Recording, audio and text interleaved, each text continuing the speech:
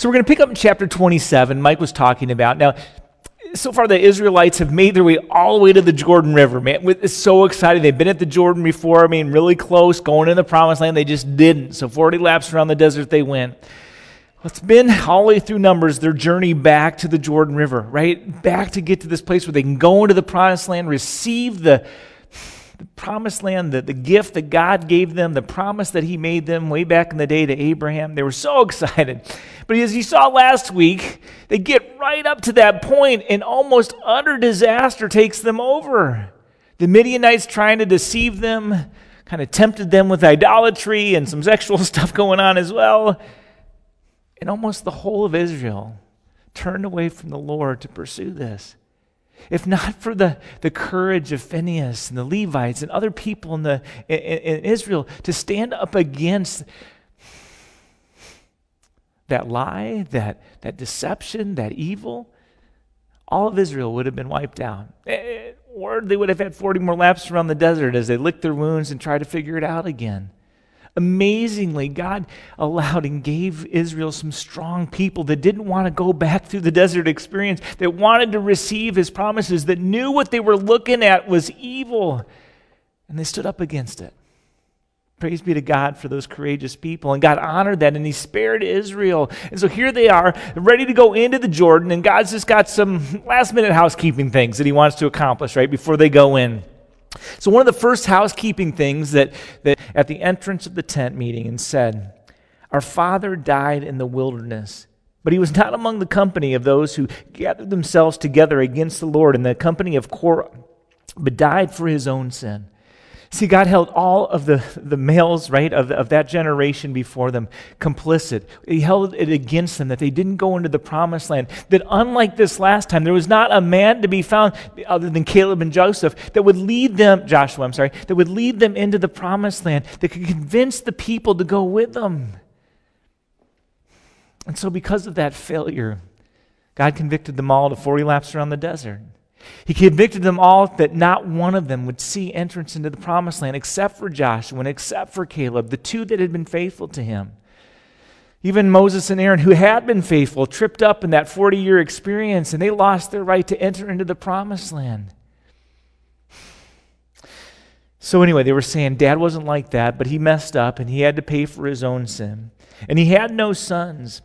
Why should the name of our father be taken away from his clan because he had no son? Give to us a possession among our father's brothers. Their whole point, their whole case before Moses and before the Lord was this: you're giving us an inheritance. We haven't received it yet, but you're giving us an inheritance. If Dad didn't have any boys, which I know is the normal way, you give it to the eldest boy, he gets the inheritance and it keeps it in the family. But if he doesn't have any boys, must we lose our inheritance forever because of that? And so that's the question they were bringing forward before the Lord. In verse 5, Moses brought their case before the Lord, and the Lord said to Moses, "The daughters of Zelophehad are right. You shall give them possession of an inheritance among their father's brothers and transfer the inheritance of their father to them. And you shall speak to the people of Israel, saying, if a man dies and has no son, then you shall transfer his inheritance to his daughter. And if he has no daughter, then you shall give his inheritance to his brothers. And if he has no brothers, then you shall give his inheritance to his father's brothers. And if his father has no brothers, then you should give his inheritance to the nearest kinsman of the clan, and he shall possess it. And it shall be for the people of Israel a statute and a rule as the Lord commanded Moses." Moses was dictating this from the Lord, and the Lord was basically saying, you know what, you gals are right. I don't want anybody to lose their inheritance. This is my promise to you. This is my gift to you and to your whole family. This is a sign between us that I am faithful to you. I don't ever want you to lose it. And so absolutely, let's do it the way that you talked about. Let's make sure that it stays in the family. And later on at the very end of Numbers, it will go on and say, but this is what I want you to do, gals. I'm going to limit your husbandry just a little bit here. As you look for a guy whom you desire to marry, he's got to be of the same clan, of the same tribe of Israel. Because I don't want you marrying a Simeonite, because then the Simeonites would gain control of that land, and I don't want that land to be lost to your tribe. I also don't want it to be lost to your clan and to the people of Israel. When you have seen it, you shall also be gathered to your people as your brother Aaron was. In other words, go up and take a good look because you're not going in. And the closer they got, and now they're sitting at the Jordan, Moses knows he's not going in. He's petitioned the Lord over and over and over and over on this subject. And finally the Lord says, stop talking to me about it. Your fate has been sealed. But out of mercy, God lets him go up on this mountain and get a gander, right? Get a look at this incredible land that he's going to give him. But he continues on and says, as you and your brother Aaron was, because you rebelled against my word in the wilderness of Zin, when the congregation quarreled, failing to uphold me as holy at the waters before their eyes. These are the waters of Meribah at Kadesh in the wilderness of Zin. You need to understand, God always does things ultimately for our good, right? And sometimes you read through this and you say, oh, but Moses has been so faithful and he just messed up the one time. God, why would you take this away? He did it so that the people would learn to glorify God always. That they would learn never to take him for granted. They would learn to worship him all the days of their life. That God hates the sin stuff, right? All that's valuable stuff as they're going in, because you're going to see they're going to struggle with all of that. They're going to want to put God in their back pocket. They're going to want to kind of do their own thing and kind of use God like the other people use their idols and kind of manipulate God into doing their thing. They're going to forget how powerful God is. They're going to forget how good, the good that God has for them. They're going to forget all of it. And so God continues to try to teach them as they're walking through this wilderness, and he's still got a little bit left. I need you to understand, I am holy. I am the holy God of the universe.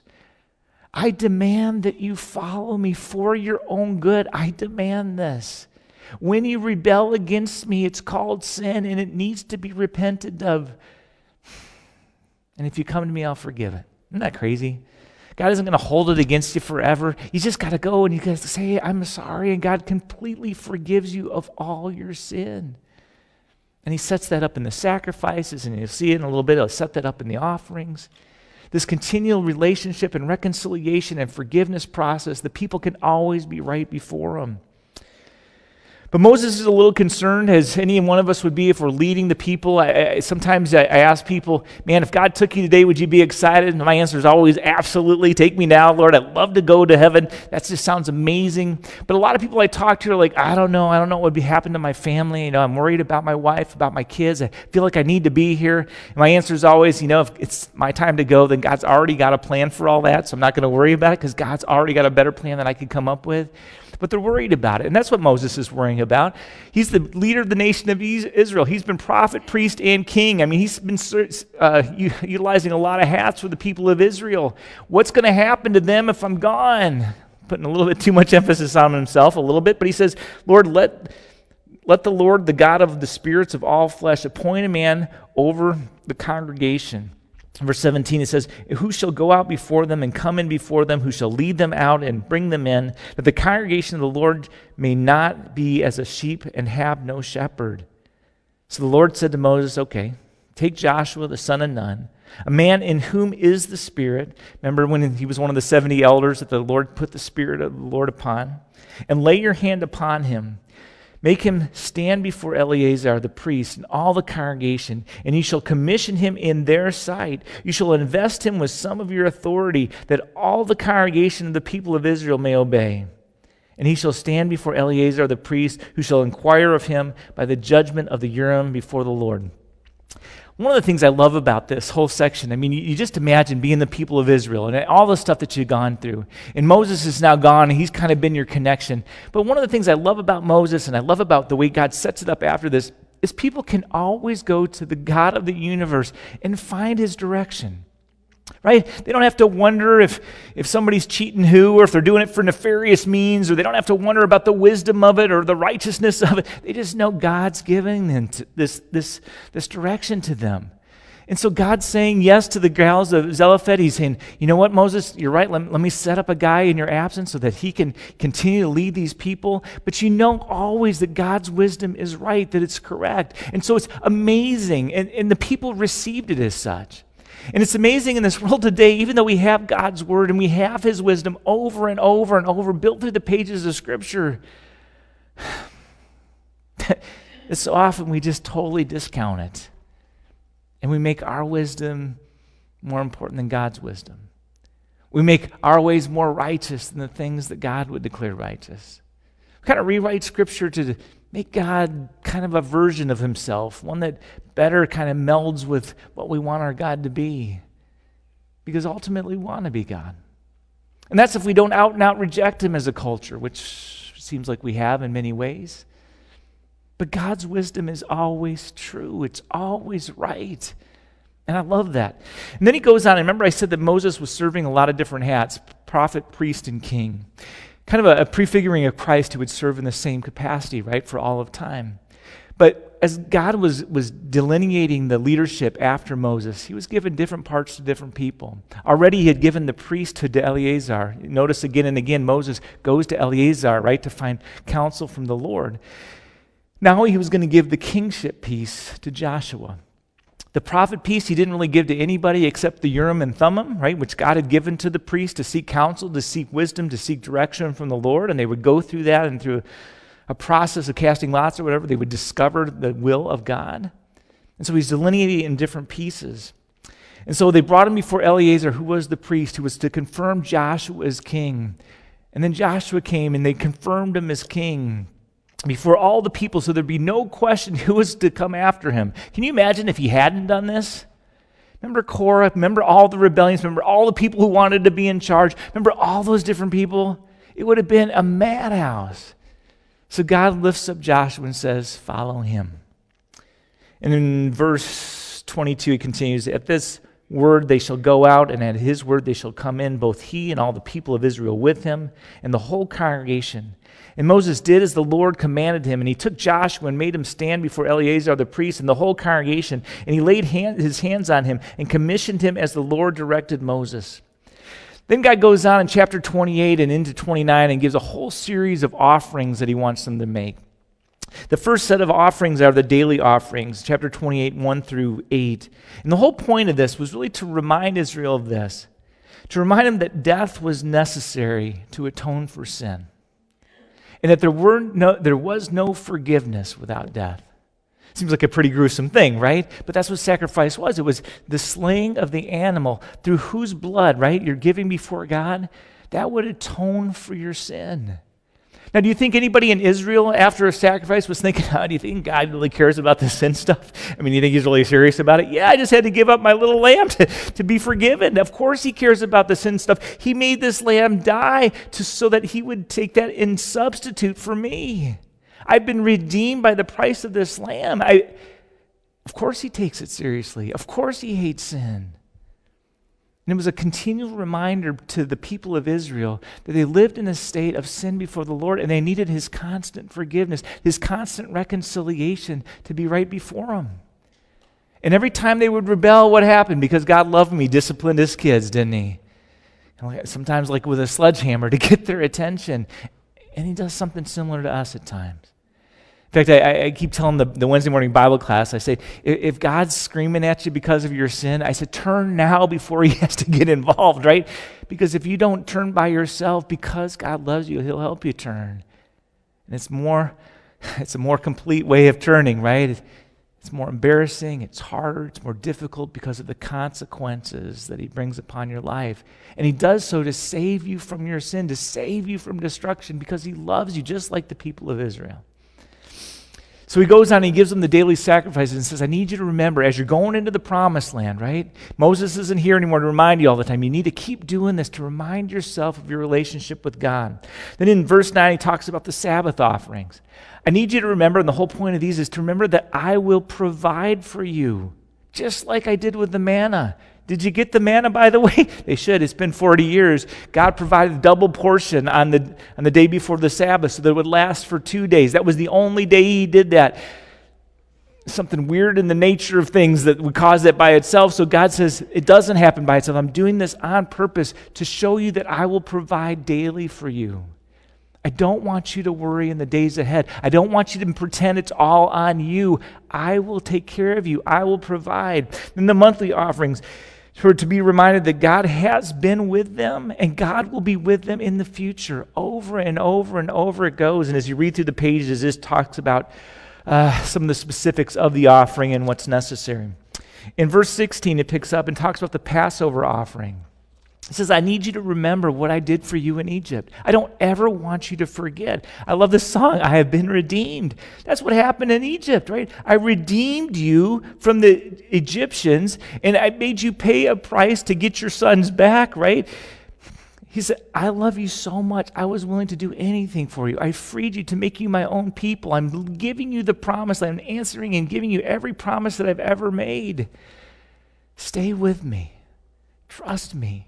I've got you. I will never let you go. Be faithful, and I will continue to be faithful to you. Then he goes and talks about in chapter 28, verse 26, about the offerings of the Feast of Weeks, and then chapter 29, the offerings of the Feast of Trumpets. Both of those were to signify times of first fruits and thanksgiving, to recognize that God is the giver of all good things. I guess we pretend we make all our money and we deserve all our money, and you hear the words deserve from people and you cringe. These are all gifts from God. He bestows upon us, I think in America, mostly lavishly in ways that we can't even comprehend, And so we rejoice and we slay, and one that's set free into the desert to essentially be destroyed. It's a prefiguring of Christ, who was the perfect scapegoat, right? He was sent into the wilderness with all the sins of the world upon him to suffer and to die for our sins as a substitute for us.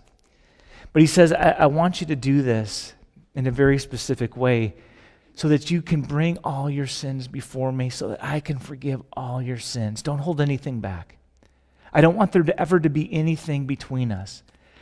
If you're married, think about your relationship with your spouse. It's not good if there's something between you, right? It's just one of those little burrs that keeps coming up in every argument and every discussion, and you don't really get past it until you get past it. You have to deal with the issue so that you can be at peace with each other again. It's kind of the same thing with sin with God, right? We need to unburden ourselves. We need to be forgiven. We need to experience the freedom that he talks about. We need to stop beating ourselves up. And that's all through a process of bringing to him our stuff. When you think about sin, most of us, if we can just take a step back, get how much it is damaging our life. Sin always has negative consequences. Most of us recognize that we're our own worst enemy when it comes to life and how we experience it. We bring more problems on ourselves than anybody else does. We say more dumb things that complicate our life than anybody else does to complicate our life. We are our own worst enemy. And if we can take a step back, most of the time we can look at those things and say it's because of sin. I shouldn't have said that. Shouldn't have done that. God, I'm so sorry I pursued this course. I'm so sorry my selfishness got in the way, my pride, my arrogance. God, forgive me. And then there's the Feast of Booths, again, following the Day of Atonement. That's again one of Thanksgiving, but if you understand the whole Feast of Booths it's also about giving hope, right? I was with you in the wilderness. I will continue to be with you in the future. You don't ever have to doubt my love for you. And then he goes on in another housekeeping piece in chapter 30, talking about vows. And he talks about some instances where gals, if they make vows as a young person, or they just married and their father hears about it if they're a young gal, if their husband hears about it and they're just married, those guys, because of their spiritual head of the household, right, they can eliminate those vows if they address it early on, if they address it when they first hear it. If they don't, the vows stay in place. But the overall thing that God's just bringing up here is simply this. When you vow to do something to me, do it, or there will be consequence. That seems like a crazy thing. I mean, vows, you don't have to make a promise to God, but it is a promise to God. How often do you like it when people make promises to you and they don't come through? We hate it. We don't like that at all. Why did you lie to me? We would say, God's the same way. Don't vow to do something and not do it, or there will be consequence. It's a teaching all the way through Scripture. So seriously did they take this, right? That there's an instance that one guy, he vowed, I will sacrifice the first thing that comes out of my house, if I return from victory. That we know when people are telling us the truth, because we were either there or we know what happened and we can tell truth from error. But God says, when it comes to me, I need you to follow through. Always. Jesus in the New Testament expands on the vow, says, it's not just vows to me. I want you to get to a point where your yes is just yes and your no is just no. And you always keep those as such so that you are known for your integrity. And through that integrity, you glorify me because you are a person of truth, a person of your word. I was thinking about vows that we make in our world today. We certainly still make vows when we get married, don't we? I mean, we stand before the Lord, and I don't know if you ever thought about this, we make a vow to God first that we will love this person, be faithful to this person, and basically keep trying with this person through the course of our entire life. In our world today, I guess we don't take that vow super seriously, but God still does. As evidence, do you ever notice the huge amount of negative consequences that come upon people when they get divorced? If you've ever been through a divorce, you'd say amen to that because you know the difficulty and the pain. It's horrible. It's nothing like you ever imagined when you started down that course. I can't tell you the number of people I've talked to afterwards that says, even if they're happily married to somebody else, my one regret is I didn't try harder in my first marriage, right? If I had known what I know now, I just lament not trying harder. You've made a vow to God before you even consider the person that's making your life difficult at the moment, right? You made a vow to God, I'm going to keep trying. Why do people get divorced? Two selfish people just give up, or usually one does. They just stop trying at some point, and God says, I don't okay that. That is not a spirit from me. That is a spirit from the evil one. You are breaking your promise to me first. And there is consequence to that. Then I was thinking, I don't know if they even do it anymore, but when you go to court, sometimes they make you put your hand on the Bible, especially if you're a witness, right? And they put your hand on the Bible and take an oath on the Bible saying, I swear to tell the truth, the whole truth, and nothing but the truth, so help me God. That was just part and parcel of our judicial system for a long time. Why? Because we lived in a Christocentric nation for the most part, and people took the vows that they would make to God seriously. It was calling on a higher power, essentially, in those judicial settings to make sure that people actually told the truth because they feared God, and they loved Him, and they wanted to honor them with their lives. But the whole section is essentially a reminder, be people of truth. Be people who do what you say you're going to do. And then in chapter 31, it's the bigger thing on the to-do list, but he spoke to Moses saying, avenge the people of Israel on the Midianites. Afterward you shall be gathered to your people. So Moses spoke to the people saying, arm men from among you for the war, that they may go against the Midianites to execute the Lord's vengeance on Midian. Remember, Midian was the one that had gotten Balaam involved, right? And Balaam, if you followed last week, right, he was the one that was going to issue a curse against Israel, but God kept intervening and wouldn't allow him to do so. Well, apparently, he should have learned at that point, right? But apparently he wanted to get paid still. And so he took what he knew about God and he said, hey, guys, if you tempt these guys away from the Lord, if you get them to commit idolatry with your God, God will punish them himself. You won't even have to be involved. You just got to send your ladies out there to be an enticement, to get them to stumble, to get them to fall. And so he says you shall send 1,000 of them, each of the tribes of Israel, to war. So there were provided out of the thousands of Israel, 1,000 from each tribe, 12,000 armed for war. Remember, they had some 600,000 warriors, right, at this time. He says, just give me 12, to fight an entire nation, of which we know they had at minimum 5 strong and prosperous cities. Then they had the rest of the nation. 12,000 armed for war. And Moses sent them to war, 1,000 from each tribe, together with Phinehas, the son of Eleazar, the priest, with the vessels of the sanctuary and the trumpets for the alarm in his hand. Moses sent 12,000 guys out against a vastly superior army. Do you think? Sometimes you're reading through Scripture and you come across these things and you're like, oh man, why did they kill them all? Like, couldn't they just take them captive? That would be more merciful.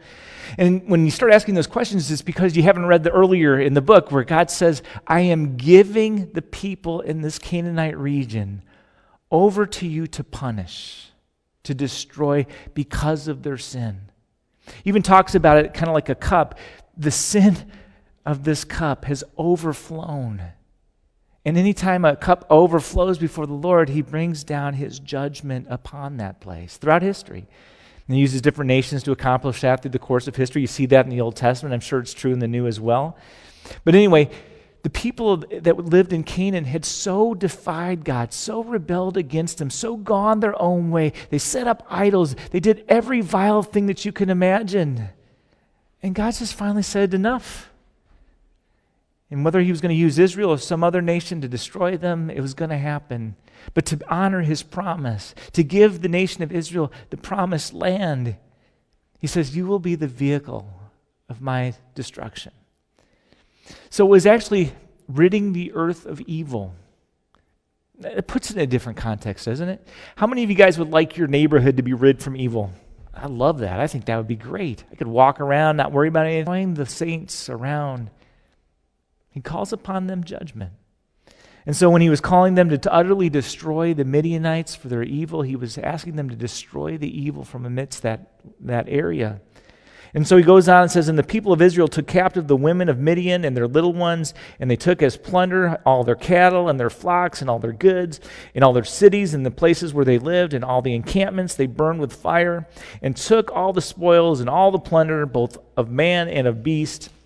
Then they brought the captives and the plunder and the spoil to Moses and to Eleazar the priest and to the congregation of the people of Israel at the camp on the plains of Moab by the Jordan at Jericho. And Moses and Eleazar, the priest, and all the chiefs of the congregation's advice caused the people of Israel to act treacherously against the Lord in the incident of Peor. And so the plague came upon all the congregation of the Lord. Now therefore kill every male among the little ones, and kill every woman who has known a man by lying with them. But all the young girls who have not known a man by lying with them, keep alive for yourselves. So Moses comes out. He said, guys, did you forget? I mean, I'm sure you didn't kill the women and children. Those are the ones that you spared, you know. You took as trophies for wives or servants or whatever it was. I mean, but Moses comes out and says, did you forget this was about evil? It's not about conquering just the nation. God told us to destroy the evil from amongst us. Did you forget it was the gals that was leading everybody into temptation? Did you forget that little kernel?